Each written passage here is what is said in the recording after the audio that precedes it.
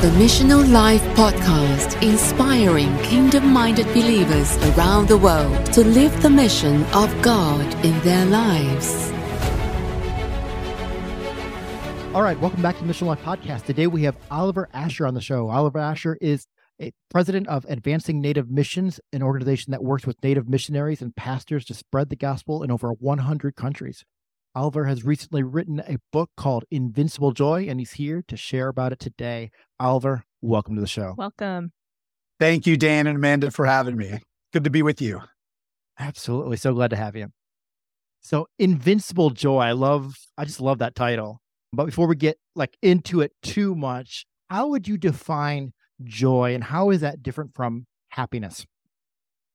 So so that's a good question. So the way I would look at happiness is that happiness depends on circumstances, how things are going in your life, is the weather good or bad, or, just a lot of different things. So it's very temporary. Whereas joy is something it's deep inside of you that, no matter what circumstances you're facing, whether it's raining or sunny outside, you're still going to have joy. And so to me, that is the difference. It's temporary versus more long lasting. And really what we're talking about here with Invincible Joy is everlasting joy. So. Absolutely. Great. So from an early age, you've had a lot of tragedies in your life that have kind of wanted to steal your joy. Tell us about that and how those shaped your perspective on the world today. Yeah. So I may just take a few minutes here, share a quick testimony. So I was born to a teenage mother in Tampa, Florida. And when I was born, my dad was in prison. And so he was actually in Southern Florida. He was on a chain gang. His son had been born recently. He wanted to go see his son. So he escaped off the chain gang. They tried to shoot him, missed him. He ran through the Everglades, got to Tampa. He was out for a couple of months. And with me and mom, of course, I was too young to really remember this, but this is, from my mom. And so we were evidently staked out at a dairy farm. And about 3 months later, the SWAT team came in, broke down every door, every window, took him back to prison. He was in a high security prison for about 2 more years in a cell about 4x8 and, was considered, of course, a dangerous criminal at that point. So it must have been when I was about 5, they decided to get a fresh start on life and moved to Virginia. And so really that's where I'm from, consider myself to be Virginian. And we moved to Southwest Virginia, where my dad's family was from. And really, began to live the simple life, hillbilly life, country life, redneck life. I know y'all probably don't have rednecks in Ohio, but we have plenty in Virginia. We might have a couple. I just had a little trailer on the side of a mountain and was living the simple life. And let me tell you, Dan, what the most transformative experience of my life is when my grandmother Lily shared the good news of Jesus with my mom Carol. My mom Carol shared it with me, my brother Danny, and my sister Missy. And immediately, Dan, even as a child, 7, 8 years old, I knew that I needed a savior. When mom told me about, this savior that, was God eternal, second person in Trinity, became a human being, born of the Virgin Mary, lived a sinless life, died a horrible death on the cross for me, was laid in the tomb, rose again, and on my behalf, took my sins, gave me his righteousness. Even as a boy that young, I knew I needed a savior. I'd already lied, I'd already cheated. I'd already, I'd stolen a pack of pencils from a Piggly Wiggly, and my mom made me take them back to the manager. I was crying and said, "Here's your pencils back." So even as a little boy, I knew that I needed a savior. And so that was the most wonderful thing to happen to me. And actually, that is exactly what Paul told Timothy in 2 Timothy 1:5. He's told Timothy, the faith I saw in your grandmother Lois and your mother Eunice, I see in you. So I owe my faith to my grandmother Lily and to my mom Carol. So just to put that right out there, that was really, the greatest point and really the beginning of Invincible Joy for me. So we're living in this trailer though, country life. You've heard of, maybe the redneck jokes. You might be a redneck if, it takes tennis shoes and a flashlight to go to the bathroom at night. That was us. You mow your yard, you find a car you didn't realize you had. You might be a redneck. So that's what we were living. And then when I was 12, something significant happened. Our trailer burned down. So fortunately, my mom was in the trailer, but she escaped. And so I remember coming home on the school bus, though, just the trailer just was charred remains, seeing that as I come around the last bend in the road. And it was sad. So we decided to move in a tool shed, and it really was a shack. And we had kept tools in there. It had one light bulb in the middle of the room, nothing else, no running water, no other electricity. There was actually an outhouse nearby. And we were going to live in that tool shed for about 6 months till we could save up, get a down payment, buy another trailer. And 6 months turned into 6 years. So we ended up being in that, tiny little, tool shed shack for 6 years. And also during that time, probably the worst, certainly moment in my life is, when I found out my sister was killed. I was 16. So we moved into the shack at 12. I was 16. She was killed in a car accident. So definitely, like you said, a lot of tragedy. Beginning of life wasn't very good, right? I mean, pregnant mom, a teenage mom, and, dad in prison, and then, kind of going through this part of life. But you know what, Dan, I learned is that God was with us. And because we had Jesus in us, because Jesus loved us and cared for us, it was okay. And everything was going to be fine. And so on the other hand, though, God was blessing me personally. I did well in school. I started playing football, but my first football workouts were helping my dad cut lumber and, log we would log in the summer, cut down the trees, take them to the mill. We would cut wood up in the winter for the fireplace, to sell to people. And so those were really my first football workouts. And so the coach at the high school said, "Hey, won't you come out?" The only thing is, Dan, we were terrible. I mean, you guys have great football where you are, but, not so much here. But anyway, our school, we're a small country school, from 7 to 12, had 400 students. And again, in the mountains of Virginia. And we had like 4 winning seasons in 20 years. So not really, not a paradigm of great football. But anyway, we had a great Christian coach that moved in, really became like a father and mentor to me. And he led us to a district championship my senior year. So I was captain of the team. And that really, got me on the radar for the schools, certainly in Virginia and some in the Southeast. And so, neither of my parents graduated from high school. So their dream was for me to graduate from high school so to go on to college was just beyond even, their wildest expectation. But God opened that door up. And really that was my kind of ticket out of the holler. And when I talk about chasing God's dreams for your life, that was the first dream I had that God put in my heart, even as a child, is like, hey, you can, you're good at this. You can, you can achieve, you can, you can get out of the holler. You can, move out and do something in the world. And, and that's what the Lord provided. That was my ticket out. So that's how I ended up in Charlottesville, Virginia at the University of Virginia. So I played football here 4 years. You can imagine my first year, going from the shack in July to a first year dorm at UVA, 24/7 electricity, hot water, food, they, treat us very well. And so that was a lot of culture shock going on there, but it was a good thing. I didn't mind it. But anyway, graduated from university. Best thing that happened to me there was I met my wife, Andrea. We got married right after college, went to be missionaries in the Dominican Republic for about a year, came back and raised a family of 5 children here in Central Virginia. And then, so Dan, finishing up here, was pursuing an engineer career.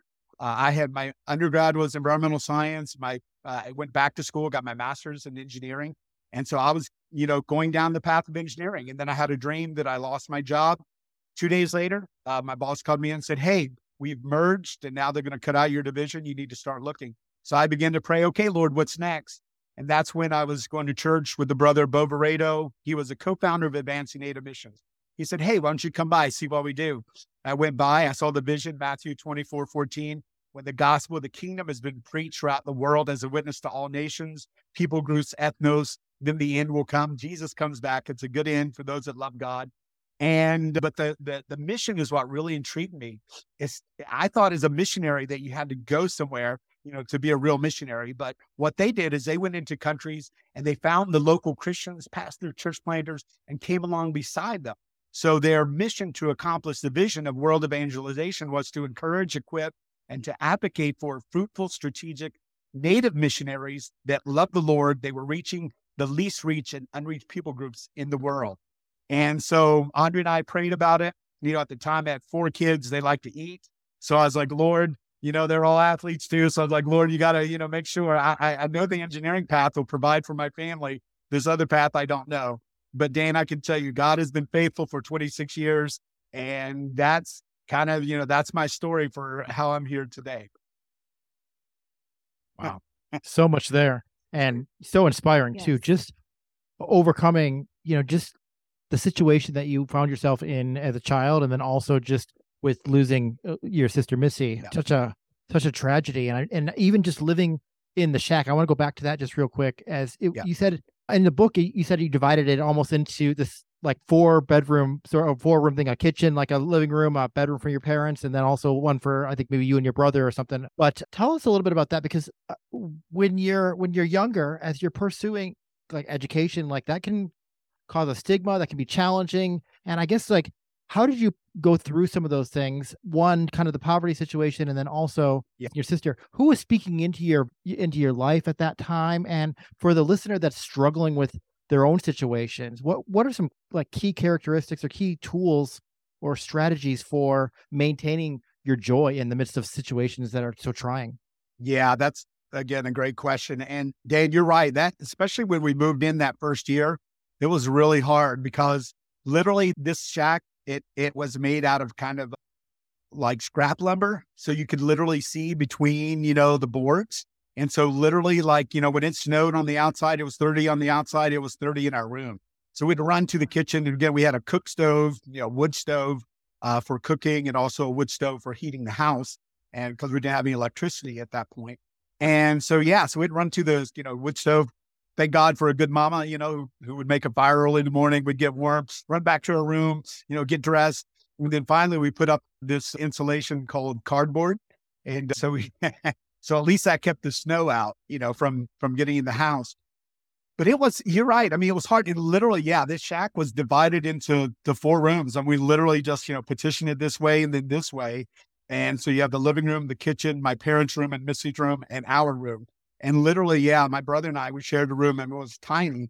But again, going back to the joy, Dan, because my grandma Lily and my mom Carol had introduced me and us to Jesus, again, it was okay. And I guess, I mean, maybe some of your folks don't know what a holler is, but basically, that's just a little valley between, 2 mountain ranges. Like the sun, you see the sun about 11 o'clock, and then about 3, it goes down because, there's not very much light that gets in there.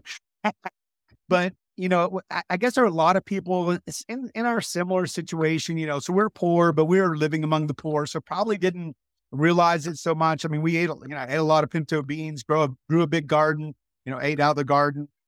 In the summertime, we'd wash everything in a creek. That's a good thing about living in a holler. You always have good, clean, fresh water. And so, but it was hard. Yeah, it was hard. But somehow, some way, Dan, the Lord he was with us, and he just maintained, we maintained that joy. And again, it goes back to, my grandma and mom taking us to church. Like every time the church doors were open, man, we were there. I mean, as a kid, you don't always appreciate that, right? But I mean, if they were having a 2-week revival, we were there every night, or, Sunday night and Wednesday night, and Sunday morning, of course, and all that. And, but I just, that was life for us. We were really chasing God, chasing, where is he? Let's go, they're having revival. They're, whatever is going on in the church, we want to be a part of that. And so it made kind of the other stuff that was going on just not that very important.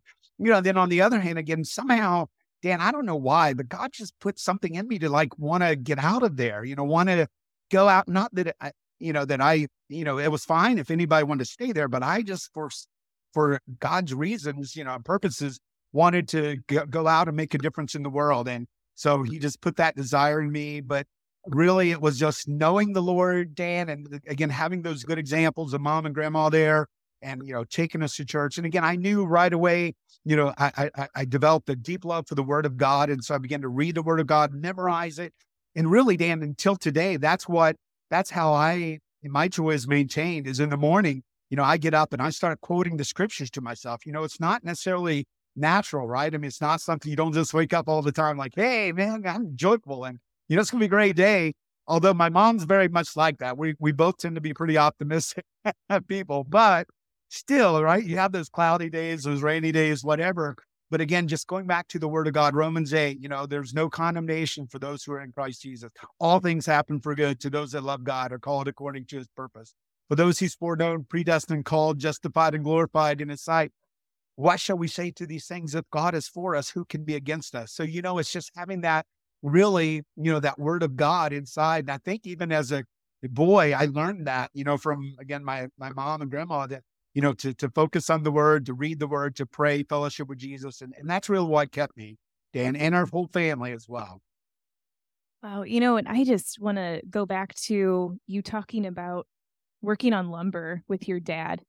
Yeah. That really stood out to me because that's what caught the attention of that Christian football coach that you talked about, who came in and then said, Yeah. hey, why don't you try out for the football team?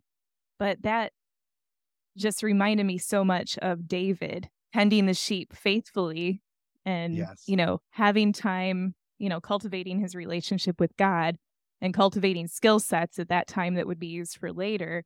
So I just want to point that out too for listeners that, just the importance of honoring your father and mother as you're growing up, especially, and even as an adult, it's important your whole life long. It doesn't just stop at 18. Absolutely. That's right. But just that was so neat to, how God opened that door for you, going from serving alongside your dad and helping and having a great work ethic instilled in you that would carry into the football, which would ultimately open that door, to go to the college and all those things. Wow. Absolutely, man. And that's really where it all started. And that's a great point. I'd never really thought of it that way, but I knew that God allowed these circumstances, for a purpose. And even today, of course, working in the mission field, I've probably now traveled to maybe 40 or 50 nations, and I can go anywhere and be comfortable. It's not like nothing's too hard. I got to sleep in a bamboo hut. That's okay. Or on a mud floor, or whatever it is, doesn't really matter because, I probably have already done that. And but I wasn't thinking of it like that then, and also the work ethic, like you said. I mean, for me, coming home from school every day, cutting wood until it was dark, and, Saturdays getting up early and doing the same thing. And, one time I asked my dad, how many loads of wood do you think we've hauled out at one time? And again, he was, him and myself and my brother, he said one Saturday we did like 27 loads, of firewood, just the three of us going up in the woods. Yeah, we had a system. He'd cut the tree down. I'd cut it up. My brother would trim it. Cut it down, cut it up, trim it. And then and my brother and I would have to bust it all then with a 10-pound maul. We'd have to split it all. So so those were definitely good football workouts. And you're right. When the coach saw, hey, here, this boy looks like, he might be pretty strong. Maybe we could use him on the team. It was a natural fit. And then he became like a father and mentor. And again, I've been blessed like that as well to, hey, have people in my life, like, again, not just mom and grandma, but coaches that made such an impact on me as well. But that's a great point. That's where it started. Yeah. And what I think is amazing too, is how you went from kind of the situation and then how you worked hard and you just kind of kept on following God, and those doors opened for you for the university. And then you met your wife, and then you went and did some missions work. But tell us a little bit more as you kind of segued away from the engineering kind of dream that you had. And what was that like when God kind of began to put that call of doing missions? Can you speak more to that? I know that's kind of one of the purposes of you writing this book, is really to help people kind of understand what God is calling them into. And you've kind of come up with a couple of different questions that really help guide people in making those decisions and following God. Could you share a little bit about that as well? Absolutely. And Dan, you reminded me too of just how important it is to have a dream, right? That as a boy, God gave me a dream, and football was my dream that got me out of the situation I was in. But then there came a day when that dream died. Of course, like a lot of kids that play D1 athletics, you're thinking you're going to the next level. I wanted to build my mom that big house on the hill, and, there's money left over, buy myself a Corvette. But, that didn't happen, so by my third year at UVA, I knew I wasn't going to be playing professional football. So I began to say, Lord, so what's next? But I also knew that I had a girlfriend at the time that I loved, that, we were going to get married. We were involved in a great local church. I was going to get a great degree. And so I knew there was more to life, than football. And so, God gives us dreams, and they may take us to a point, but then that dream may die, and that's okay. And that's something I didn't realize at the time. I mean, it felt weird after playing football for 10 years. The next year, you're not playing anymore. And it's like, wow, what do I do with myself from August through November? But then, like you said, then went on to the engineering job, and that was another dream. So I'm working as an engineer. I've gone back to UVA, got my master's in engineering, and literally, again, my first ministry has always been to provide for my family, and I knew that as an engineer I could do that well. And so I was working as an engineer, and literally, Dan, had a dream, a literal dream this time, and that I was laid off. And sure enough, 2 days later, like I said before, my boss called me and said, hey, this is the early mid-90s. We had merged with some companies in, like Boston, and they're like going to phase out my department. So he said, you need to start looking. So I'm like, okay, Lord, you got my attention, right? So, I mean, now I got 4 kids and, wife and mortgage. My wife's a stay-at-home mom. And so it was like, Lord, what's next? And that's kind of the question I asked is, Lord, what's next? David inquired of the Lord. And that's really what I began to do.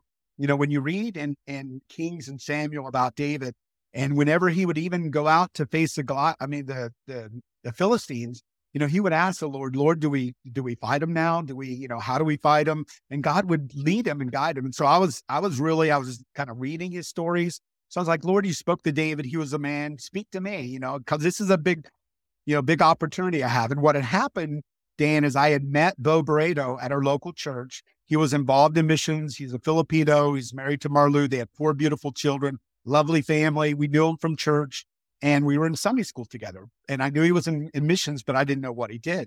So when he found out I was in transition, he said, hey, why don't you come by A&M? And then, like I said, I went by and I said, wow, this is awesome. However, again, I'm thinking, I got 4 kids. They like to eat. So I need to be able to feed them.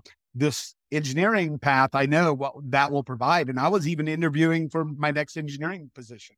But this missionary path, I have no idea. It's raise your own support, live off what you get. I mean, like, wow.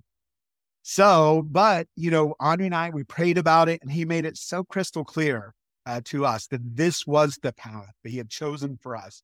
And to go down this path, he would take care of her family. He would take care of my children. Literally, I mean, those words came to my heart. It was like a rhema, word from the Lord. I mean, a fresh word, like, this is what you're supposed to do. Literally, that was Sunday night in a church service at the altar. The next morning, I went in and resigned from my engineering position because I was still employed there, and told him that, hey, I know what I'm going to do the rest of my life. And 2 weeks later, I was at Advancing Native Missions. And that was in June of 1996. And so, but what I want to encourage people to know is, like, again, I was, even before that, Dan, I was trying to open doors up to get into ministry. My wife's Hungarian American. We thought we might go to Hungary, plant a church. We were open to that. And we had already lived a year abroad. So living abroad was, no problem for us. But that didn't open up. We looked at seminary, didn't open up.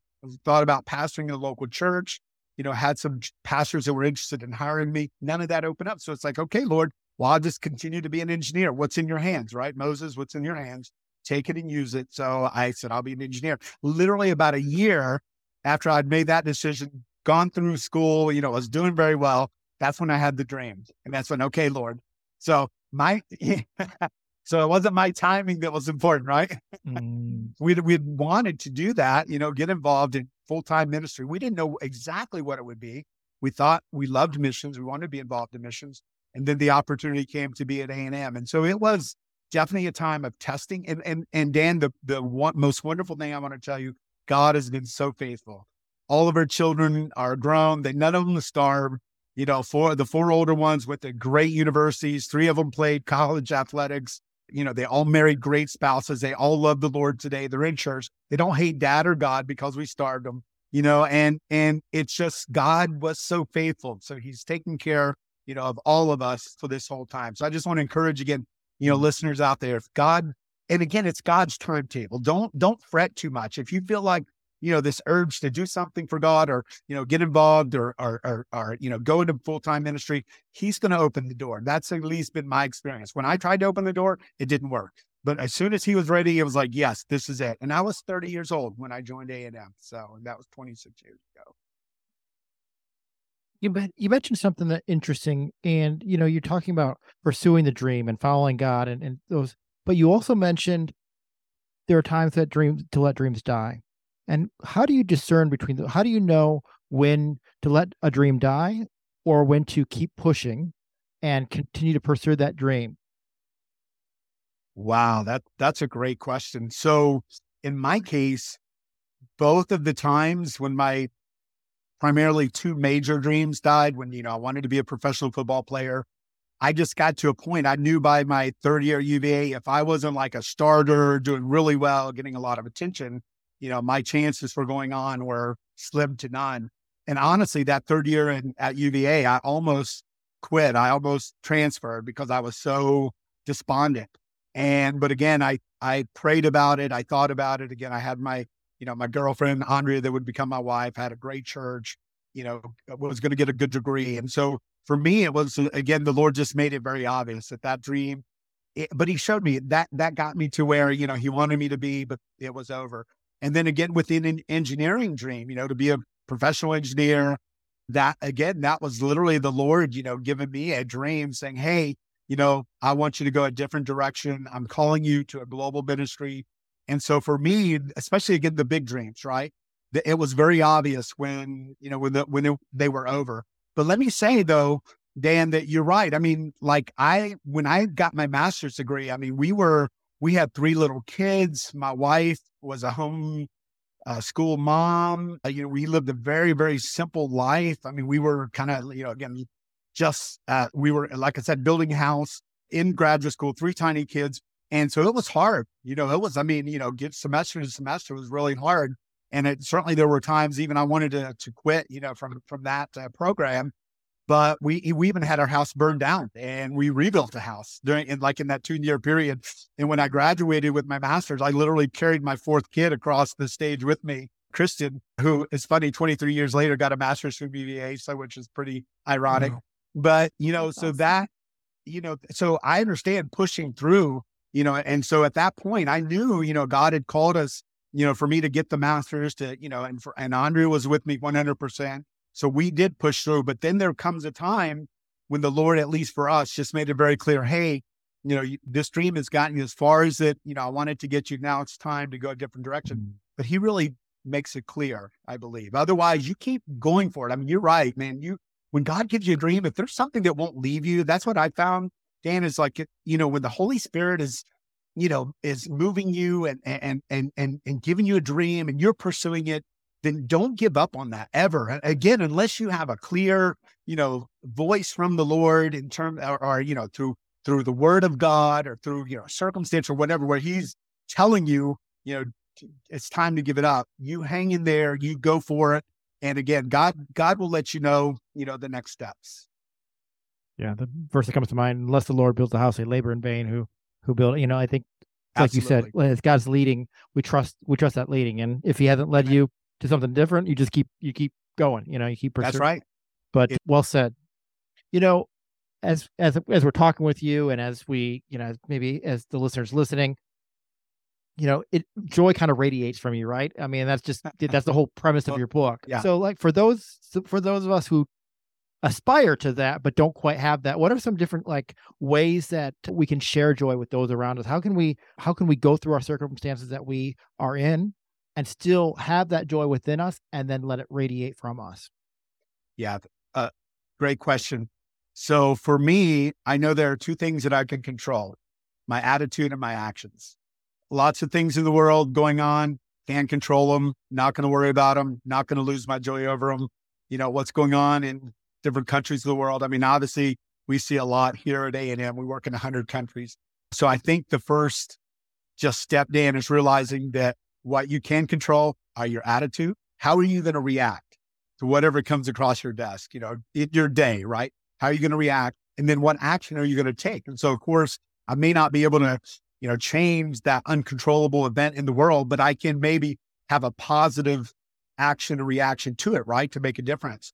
So, but how do I do that day by day? Well, for me, Dan, it goes back to the morning, spending time in the Word, memorizing the Word, quoting the Word to myself. I believe in speaking to myself, the Word of God, affirmations, declarations every morning, Romans 8, I mean, that's, and I don't trust my feelings, because my feelings will lie to me. My feelings will, they will deceive me.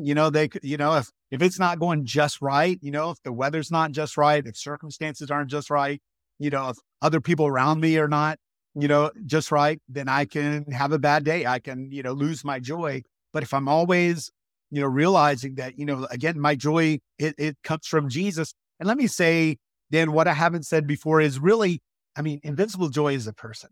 His name is Jesus. St. Augustine called him the sovereign joy. So I'm calling him invincible joy. And so when we have Jesus in us, then that's going to come out. Again, if but we gotta, but it's work, it's day after day, right? Getting up and, and going to work and saying, like, again, preaching to yourself. I mean, John Piper, I read his devotions every day. It's like, you need to preach to yourself, right? Don't let yourself talk to yourself. You talk to yourself. That makes any sense. But because you want to, again, and so how can I help people around me?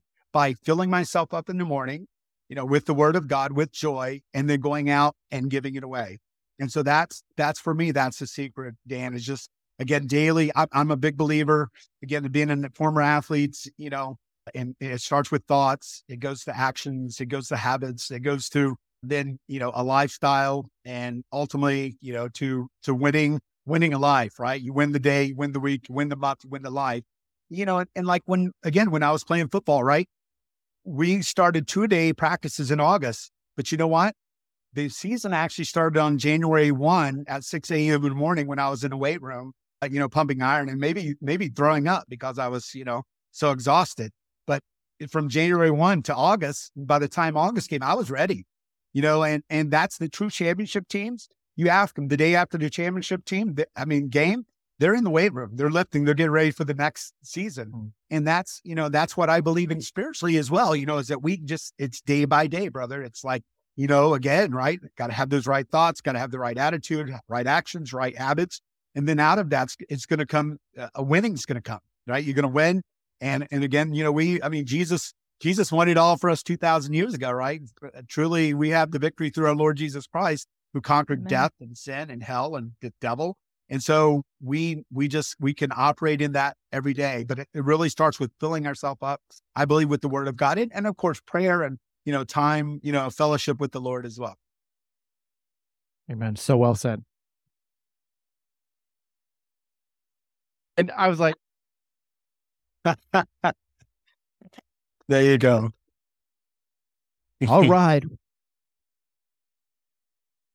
All right, welcome back to the Mission Life Podcast. Today we have Oliver Asher on the show. Oliver Asher is a president of Advancing Native Missions, an organization that works with Native missionaries and pastors to spread the gospel in over 100 countries.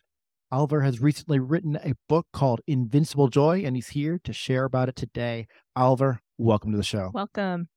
Thank you, Dan and Amanda, for having me. Good to be with you. Absolutely. So glad to have you.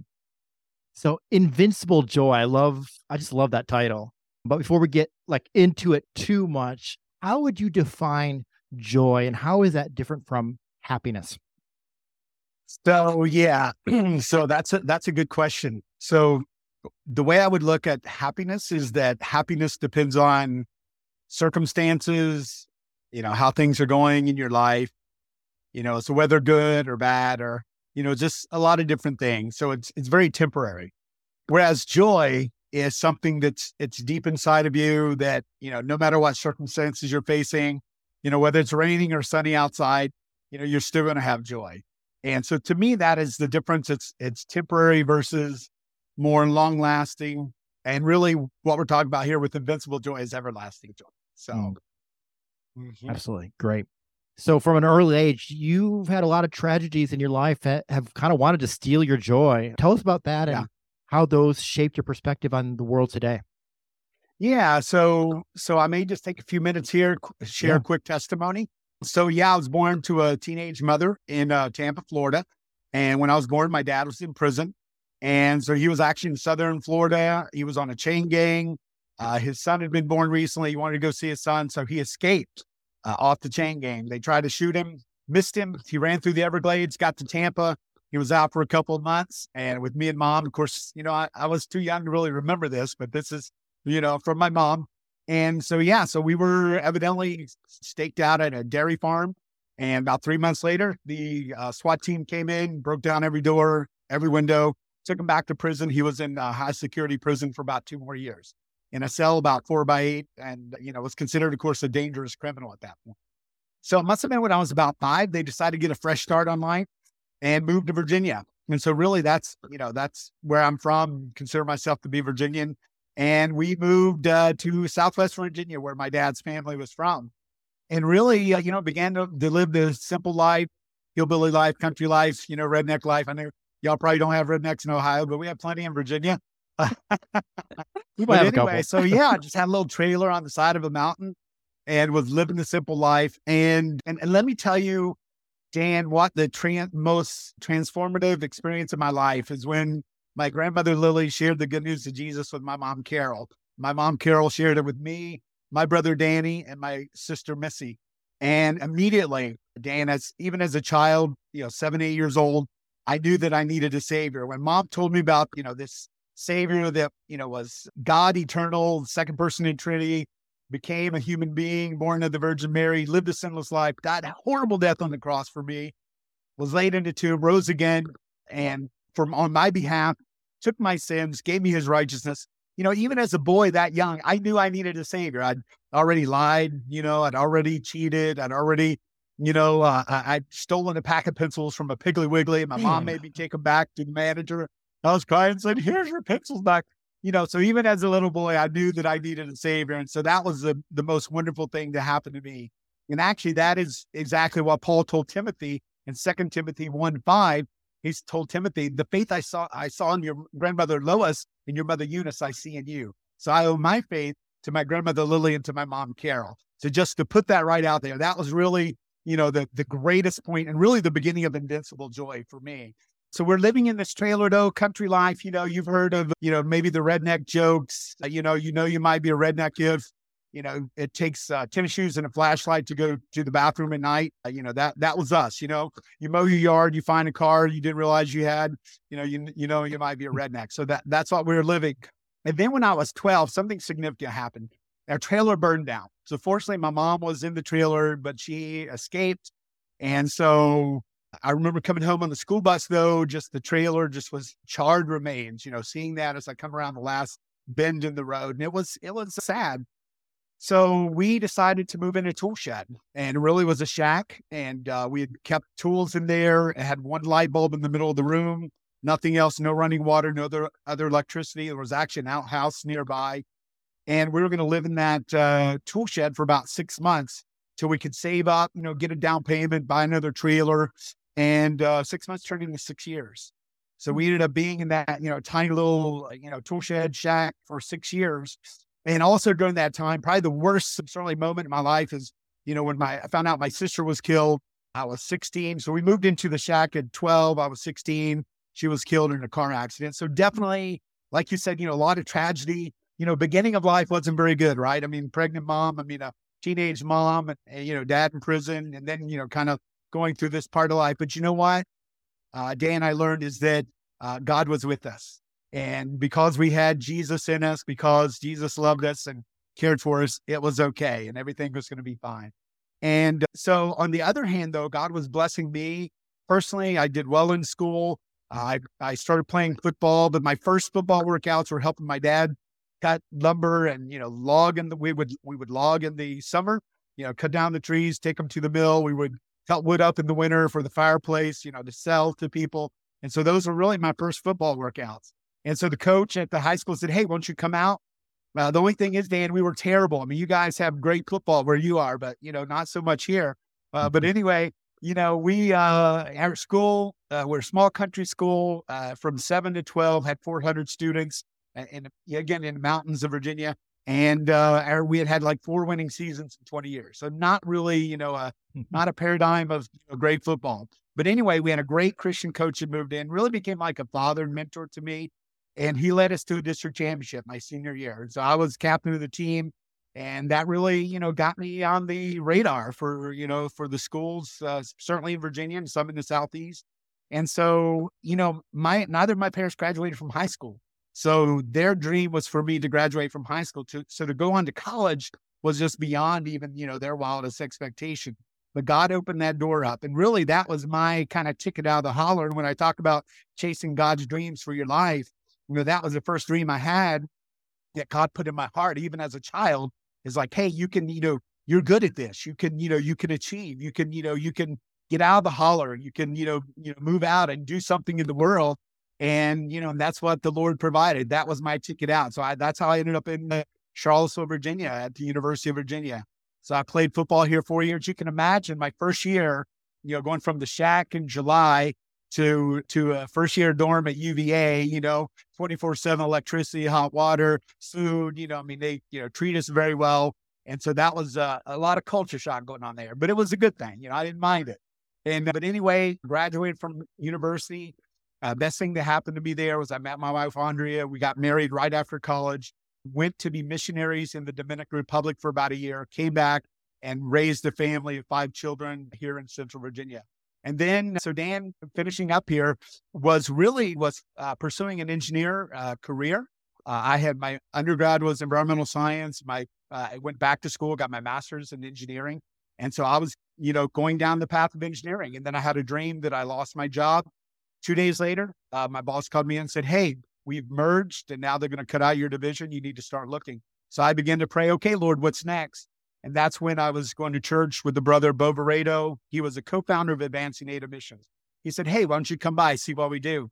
I went by, I saw the vision, Matthew 24:14, when the gospel of the kingdom has been preached throughout the world as a witness to all nations, people groups, ethnos, then the end will come. Jesus comes back. It's a good end for those that love God.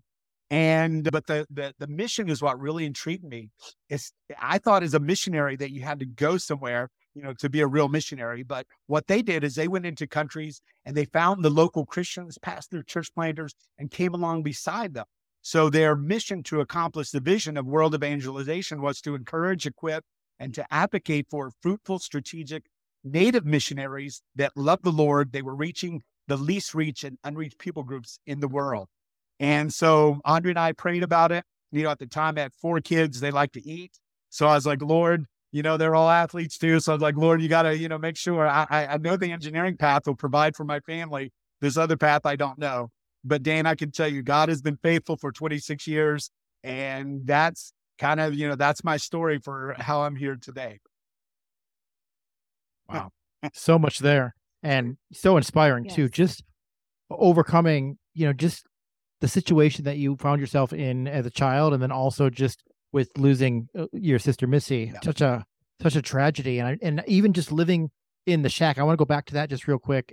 You said in the book, you said you divided it almost into this like 4-bedroom, sort of 4-room thing, a kitchen, like a living room, a bedroom for your parents, and then also one for I think maybe you and your brother or something. But tell us a little bit about that, because when you're younger, as you're pursuing like education, like that can cause a stigma, that can be challenging. And I guess like, how did you go through some of those things? One, kind of the poverty situation, and then also your sister, who was speaking into your life at that time. And for the listener that's struggling with their own situations, what are some like key characteristics or key tools or strategies for maintaining your joy in the midst of situations that are so trying?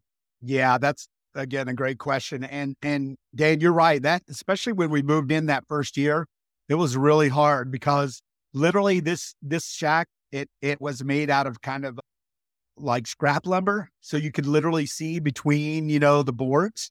And so literally like, when it snowed on the outside, it was 30 on the outside, it was 30 in our room. So we'd run to the kitchen. And again, we had a cook stove, wood stove for cooking, and also a wood stove for heating the house. And because we didn't have any electricity at that point. And so, so we'd run to the, wood stove. Thank God for a good mama, who would make a fire early in the morning. We'd get warm, run back to our room, get dressed. And then finally we put up this insulation called cardboard. And so so at least that kept the snow out, from getting in the house. But you're right. I mean, it was hard. It literally, this shack was divided into the 4 rooms, and we literally just, petitioned it this way and then this way. And so you have the living room, the kitchen, my parents' room and Missy's room, and our room. And literally, my brother and I, we shared a room, and it was tiny. But again, going back to the joy, Dan, because my grandma Lily and my mom Carol had introduced me and us to Jesus, again, it was okay. And I guess, maybe some of your folks don't know what a holler is, but basically, that's just a little valley between, 2 mountain ranges. Like the sun, you see the sun about 11 o'clock, and then about 3, it goes down because, there's not very much light that gets in there. But, I guess there are a lot of people in our similar situation, so we're poor, but we're living among the poor. So probably didn't realize it so much. I mean, we ate a lot of pinto beans, grew a big garden, ate out of the garden.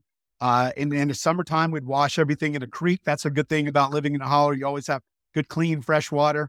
And so, but it was hard. Yeah, it was hard, but somehow, some way, Dan, the Lord he was with us, and he just maintained, we maintained that joy. And again, it goes back to, my grandma and mom taking us to church. Like every time the church doors were open, man, we were there. I mean, as a kid, you don't always appreciate that, right?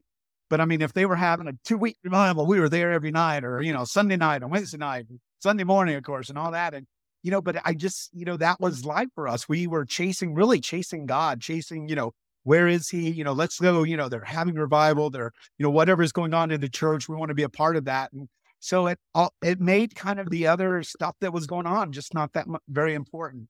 Then on the other hand, again, somehow, Dan, I don't know why, but God just put something in me to like want to get out of there, want to go out. Not that, it was fine if anybody wanted to stay there, but I just, for God's reasons, and purposes, wanted to go out and make a difference in the world. And so he just put that desire in me. But really, it was just knowing the Lord, Dan, and again, having those good examples of mom and grandma there and, taking us to church. And again, I knew right away, I developed a deep love for the Word of God. And so I began to read the Word of God, memorize it. And really, Dan, until today, that's how my joy is maintained, is in the morning. I get up and I start quoting the scriptures to myself. It's not necessarily natural, right? I mean, it's not something, you don't just wake up all the time like, hey, man, I'm joyful and, it's going to be a great day. Although my mom's very much like that. We both tend to be pretty optimistic people, but still, right? You have those cloudy days, those rainy days, whatever. But again, just going back to the Word of God, Romans 8, there's no condemnation for those who are in Christ Jesus. All things happen for good to those that love God, are called according to his purpose. For those he's foreknown, predestined, called, justified, and glorified in his sight.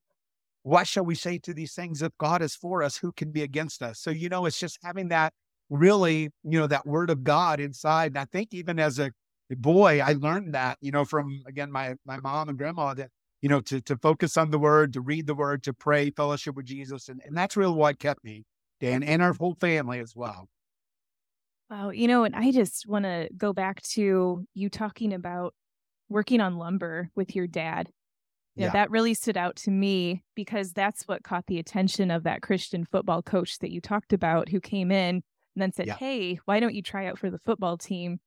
But that just reminded me so much of David tending the sheep faithfully and, having time, cultivating his relationship with God and cultivating skill sets at that time that would be used for later. So I just want to point that out too for listeners that, just the importance of honoring your father and mother as you're growing up, especially, and even as an adult, it's important your whole life long. It doesn't just stop at 18. Absolutely. That's right. But just that was so neat to, how God opened that door for you, going from serving alongside your dad and helping and having a great work ethic instilled in you that would carry into the football, which would ultimately open that door, to go to the college and all those things.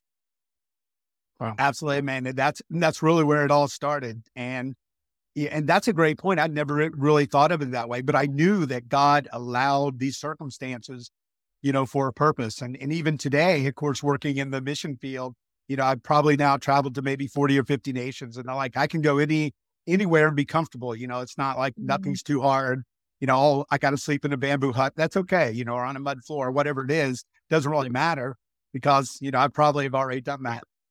And but I wasn't thinking of it like that then, and also the work ethic, like you said. I mean, for me, coming home from school every day, cutting wood until it was dark, and, Saturdays getting up early and doing the same thing. And, one time I asked my dad, how many loads of wood do you think we've hauled out at one time? And again, he was, him and myself and my brother, he said one Saturday we did like 27 loads, of firewood, just the three of us going up in the woods. Yeah, we had a system.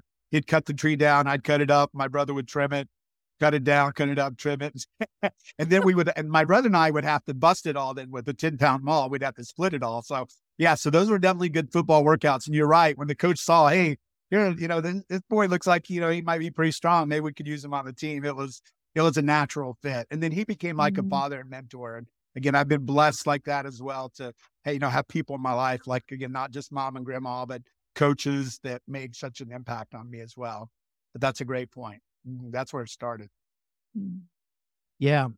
And what I think is amazing too is how you went from kind of the situation and then how you worked hard and you just kind of kept on following God and those doors opened for you for the university and then you met your wife and then you went and did some missions work. But tell us a little bit more as you kind of segued away from the engineering kind of dream that you had. And Yeah. what was that like when God kind of began to put that call of doing missions? Can you speak more to that? I know that's kind of Yeah. one of the purposes of you writing this book is really to help people kind of understand what God is calling them into. And you've kind of come up with a couple of That's different right. questions that really help guide people in making those decisions and following God. Could you share a little bit about that as well? Absolutely. And Dan, you reminded me too of just how important it is to have a dream, right? That as a boy, God gave me a dream and football was my dream that got me out of the situation I was in. But then there came a day when that dream died. Of course, like a lot of kids that play D1 athletics, you're thinking you're going to the next level. I wanted to build my mom that big house on the hill and, there's money left over, buy myself a Corvette. But, that didn't happen, So by my third year at UVA, I knew I wasn't going to be playing professional football. So I began to say, Lord, so what's next? But I also knew that I had a girlfriend at the time that I loved, that, we were going to get married. We were involved in a great local church. I was going to get a great degree. And so I knew there was more to life, than football. And so, God gives us dreams and they may take us to a point, but then that dream may die and that's okay. And that's something I didn't realize at the time. I mean, it felt weird after playing football for 10 years. The next year, you're not playing anymore. And it's like, wow, what do I do with myself from August through November? But then, like you said, then went on to the engineering job. And that was another dream. So I'm working as an engineer. I've gone back to UVA, got my master's in engineering.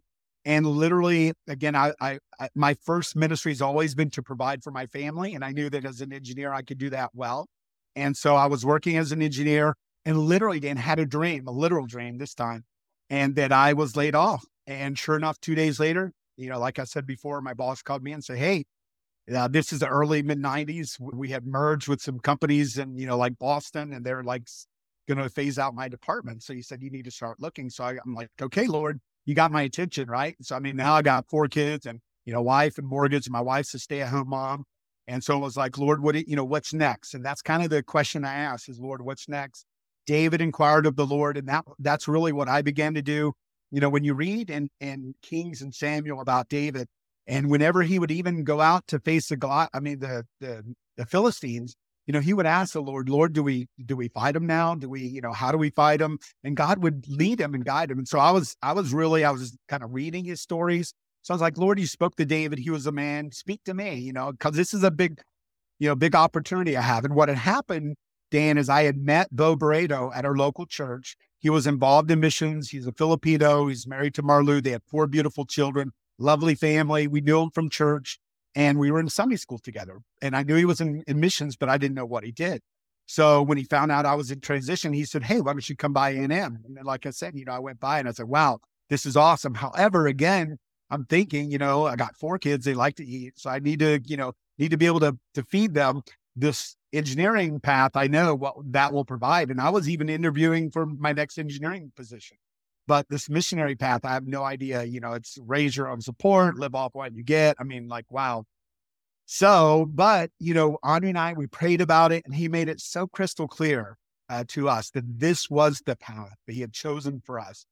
And to go down this path, he would take care of her family. He would take care of my children.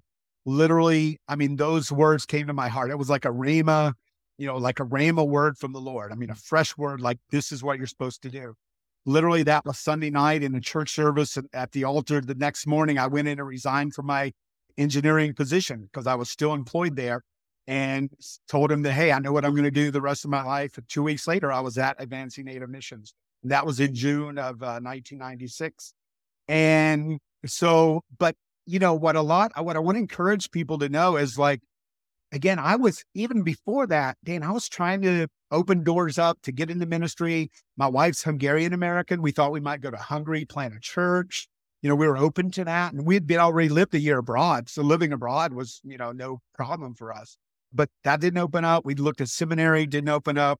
Thought about pastoring a local church, had some pastors that were interested in hiring me. None of that opened up. So it's like, okay, Lord, well, I'll just continue to be an engineer. What's in your hands, right? Moses, what's in your hands? take it and use it. So I said, I'll be an engineer. Literally about a year after I'd made that decision, gone through school, was doing very well. That's when I had the dream. And that's when, okay, Lord.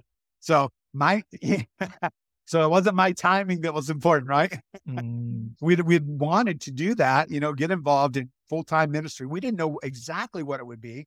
We thought we loved missions. We wanted to be involved in missions. And then the opportunity came to be at A&M. And so it was definitely a time of testing. And Dan, the most wonderful thing I want to tell you, God has been so faithful.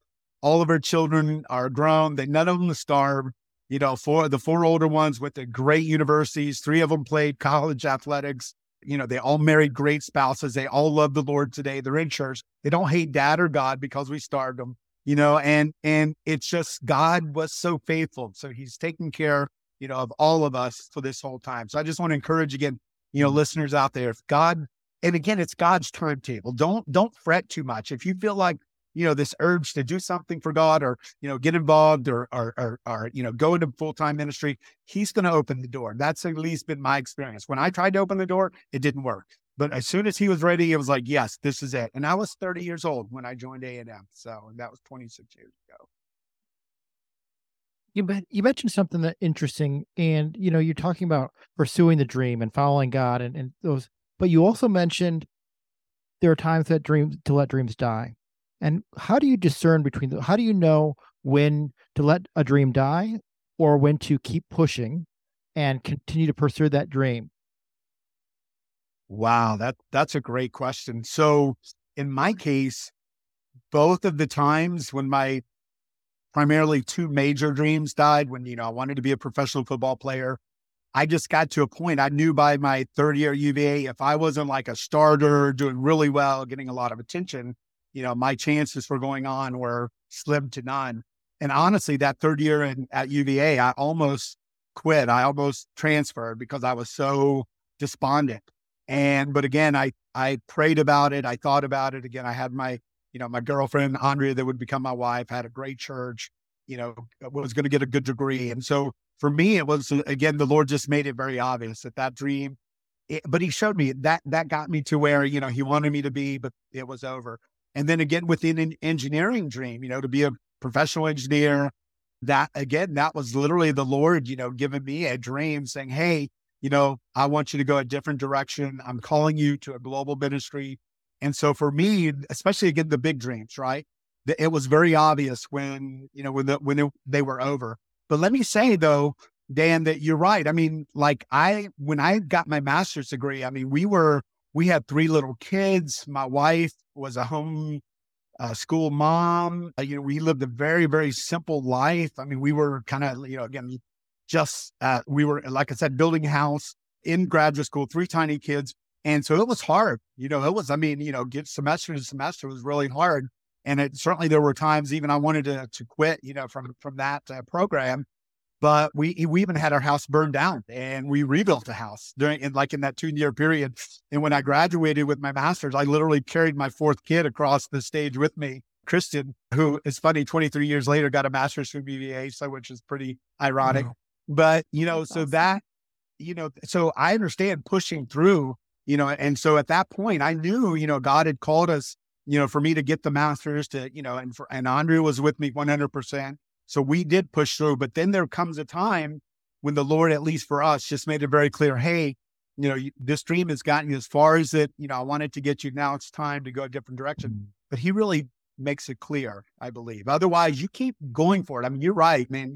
When God gives you a dream, if there's something that won't leave you, that's what I found, Dan, is like, when the Holy Spirit is moving you and giving you a dream and you're pursuing it, then don't give up on that ever. Again, unless you have a clear, voice from the Lord in terms, or through the Word of God or through, circumstance or whatever, where He's telling you, it's time to give it up. You hang in there, you go for it, and again, God will let you know, the next steps.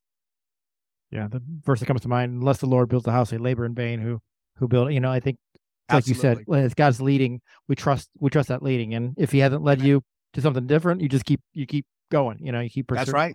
But well said. As we're talking with you and as we, maybe as the listeners listening, joy kind of radiates from you, right? I mean, that's the whole premise of your book. Yeah. So like for those of us who aspire to that but don't quite have that, what are some different like ways that we can share joy with those around us? How can we go through our circumstances that we are in and still have that joy within us and then let it radiate from us? Yeah. Great question. So for me, I know there are two things that I can control: my attitude and my actions. Lots of things in the world going on, can't control them, not going to worry about them, not going to lose my joy over them. What's going on in different countries of the world. I mean, obviously we see a lot here at A&M. We work in 100 countries. So I think the first just step, Dan, is realizing that what you can control are your attitude. How are you going to react to whatever comes across your desk, in your day, right? How are you going to react? And then what action are you going to take? And so, of course, I may not be able to, change that uncontrollable event in the world, but I can maybe have a positive action or reaction to it, right? To make a difference. So, but how do I do that day by day? Well, for me, Dan, it goes back to the morning, spending time in the Word, memorizing the Word, quoting the Word to myself. I believe in speaking to myself, the Word of God, affirmations, declarations every morning, Romans 8, I mean, that's, and I don't trust my feelings, because my feelings will lie to me. My feelings will, they will deceive me. If it's not going just right, if the weather's not just right, if circumstances aren't just right, if other people around me are not, just right, then I can have a bad day. I can, lose my joy. But if I'm always, realizing that, again, my joy, it comes from Jesus. And let me say, Dan, what I haven't said before is really, invincible joy is a person. His name is Jesus. St. Augustine called him the sovereign joy. So I'm calling him invincible joy. And so when we have Jesus in us, then that's going to come out again. But it's work, it's day after day, right? Getting up and going to work and saying, like, again, preaching to yourself. I mean, John Piper, I read his devotions every day. It's like, you need to preach to yourself, right? Don't let yourself talk to yourself. You talk to yourself. That makes any sense. But because you want to, again, and so how can I help people around me? By filling myself up in the morning, with the Word of God, with joy, and then going out and giving it away. And so that's for me, that's the secret, Dan, is just, again, daily. I'm a big believer, again, being a former athlete, and it starts with thoughts, it goes to actions, it goes to habits, it goes to then, a lifestyle, and ultimately, to winning a life, right? You win the day, you win the week, you win the month, you win the life, and like when I was playing football, right? We started 2-day practices in August, but you know what? The season actually started on January 1 at 6 a.m. in the morning when I was in the weight room, pumping iron and maybe throwing up because I was, so exhausted. But from January 1 to August, by the time August came, I was ready, and that's the true championship teams. You ask them the day after the championship game, they're in the weight room, they're lifting, they're getting ready for the next season. And that's what I believe in spiritually as well, is that it's day by day, brother. It's like, again, right? Got to have those right thoughts, got to have the right attitude, right actions, right habits. And then out of that, it's going to come, a winning's going to come, right? You're going to win. And again, Jesus won it all for us 2,000 years ago, right? Truly, we have the victory through our Lord Jesus Christ, who conquered death and sin and hell and the devil. And so we can operate in that every day, but it really starts with filling ourselves up, I believe, with the Word of God, and of course, prayer and, time, fellowship with the Lord as well. Amen. So well said.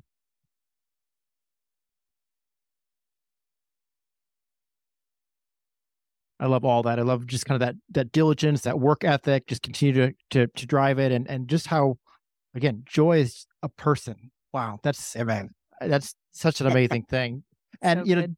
kind of to that point, we often hear that non-Christians, that it's really like the joy that they saw on Christians' faces that first began to draw them to kind of explore Christianity. And so kind of how does that work, and how does the perspective and experience with joy affect you and how you lead advancing Native missions and the strategies and the practices that you implement? Yeah. So I would say, first of all, that, like you said, people are attracted to people with joy, right? I mean, happy people, joyful people, gracious people, right? And we want to be around those kind of people. And so again, by God's, just his blessing, he's given me that over the years. And so I tend to be, to lead or be a part of, a team wherever I am. And so that, has kind of naturally happened. But I think, for any of us, right? I mean, we want to be a part of a team that is a joyful team. And so here at A&M, Dan, the way we do that is we make it very clear that we're a ministry of celebration. We try to take every opportunity to celebrate. And, when the world sometimes is going crazy and maybe there's not a lot to celebrate out there, but there's always something to celebrate, that God is amazing, right? I mean, just knowing God and having him in your life and knowing, and especially here, we're sitting on the front row seats of world evangelization, completing the Great Commission, working with the, 13,000 missionaries in 100 countries, reaching 1,000 people groups, unreached people groups. And so it's like, it's the best seat in the house. We call it the best seat in the house. Man. But I think it really is like out of the joy, right, comes the character of the mission, the church, right? Especially as leaders, the organization you're with is going to tend to take on your characteristics.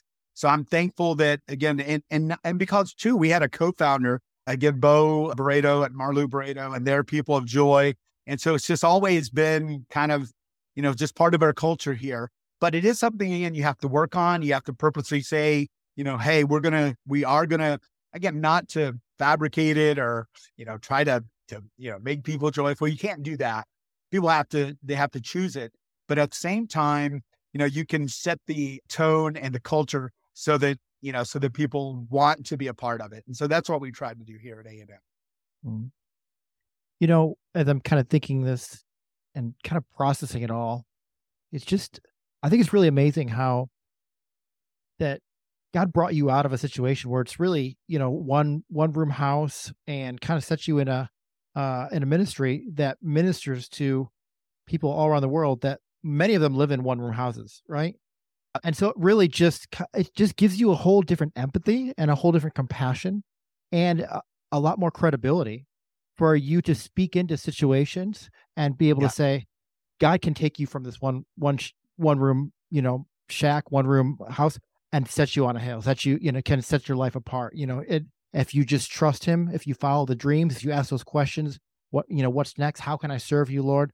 Man, he did it for me and he'll do it for you. And I think they can say, well, you don't know what it's like. You don't know what it's like to come from one bedroom house. Well, actually I do. And let me tell you about that. And so I think that's just really a unique way that God just kind of, again, sets things up in our lives to really have the largest impact for his kingdom if we're willing to, again, let those dreams die and pursue the new dreams that he's giving you. And I just want to encourage you with that. I just think that's really amazing. That's inspiring to me as well. Yeah. Thank you, brother. And you're exactly right. And that's, and I believe that the reason that is true is that God receives the glory. You think about it, he took a shepherd boy, David, he made him a king, took a barren father, Abraham, made him into nations, took a stuttering Moses, made him a leader of his people. I mean, he's just done it over and over and over again, through the scriptures, through history.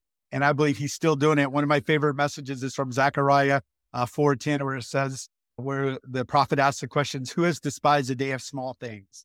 Certainly God doesn't despise small things, small beginnings. As a matter of fact, he loves them. He loves to take small things, small beginnings, and just glorify himself with those. And we, none of us are in charge of our story, right? I mean, I didn't write my story. I didn't intend for it necessarily to go that way, but it's all of us have a story, right? It's really God's story through our lives. And so again, I want to encourage anybody out there that God's writing your story, follow him, listen to him, work hard, pray hard, have the right attitude, and everything is possible with God. So it's like you said, I mean, he's no respecter of person. What he's done for me or you, he'll do for others as well. Absolutely. 100%. What's next? What's next for advancing Native missions? What's next for Oliver Asher? You've written this book, but what new dreams is God putting in your heart for the next season? Wow. Well, I tell you what, Dan, so there's a big dream we talk about here. It's in Revelation chapter 7. You probably know it well. Verses about 9-12, when it says that that there's going to be every kindred and tribe and tongue and nation standing around the throne of God, worshiping the Father and the Son forever and ever. And John said it was a multitude that no man could number. And so, brother, that's our passion, our heart at A&M, is we want to see the good news of Jesus get out to every people group in the world. We're all about access. It's hard to believe, Dan, but there are still 3 billion people. They haven't heard the name of Jesus. They've never celebrated Christmas. They have no idea that their Savior, was born and died for them. And so we just want to get that out. And so we're going to continue. This is what we do well, right? We go out, we find these local Christians, church planters, pastors, they're local. They speak the language. Many of them speak many languages. They love the Lord. They're reaching the unreached. And so we just want to come beside them. And so, like I said, we're working in about 100 countries now. We want to work in more countries. We want to work with more, Native missionary partners and reaching more of the unreached. And that really, again, that's the big vision. We really believe, Dan, that we could see the Great Commission completed in our lifetime. And so that's our dream. That's the big dream we talk about, when we're all standing around the throne, is that the Great Commission. And think about it. Jesus gave this command 2,000 years ago. We still haven't done it. Let's do it. Let's do it in our day. That's our dream. Oh, that's one of the best. That's like the best dream, right? Yes. As a Christian, right? It doesn't get any better than that. Absolutely. Absolutely. So how can listeners learn more about the ministry? Where can they purchase your book? Where can they find a little bit more about you, Oliver? Yeah, absolutely. So the best place to go for more information about A&M is through advancingNativeMissions.com. Of course, that's our website, and that'll, give a lot of great information, tell us a lot of stories about the missionaries we serve. If they're interested in my book or learning more about me and or my book, oliverasher.com is the place to go. Also on like Instagram, Twitter, if you type in Oliver Asher Official, that'll take you to, my social media accounts. So any of those places would be good places to find out more. But the best place actually to order the book actually is Amazon. Just go to Amazon, Invincible Joy. And again, for those that buy it, if you would write a review, that would be awesome too. So thank you. Awesome. And listeners will have those links in the show notes. Oliver, what a blessing to spend some time with you, and so encouraging, your message of joy, and so needed in a time where we live in such a joyless world. And so thank you so much for being obedient and sharing the revelation that God's given you on that. Thank you. Dan and Amanda, it's been a pleasure to be with you. Thank you for having me. Amen.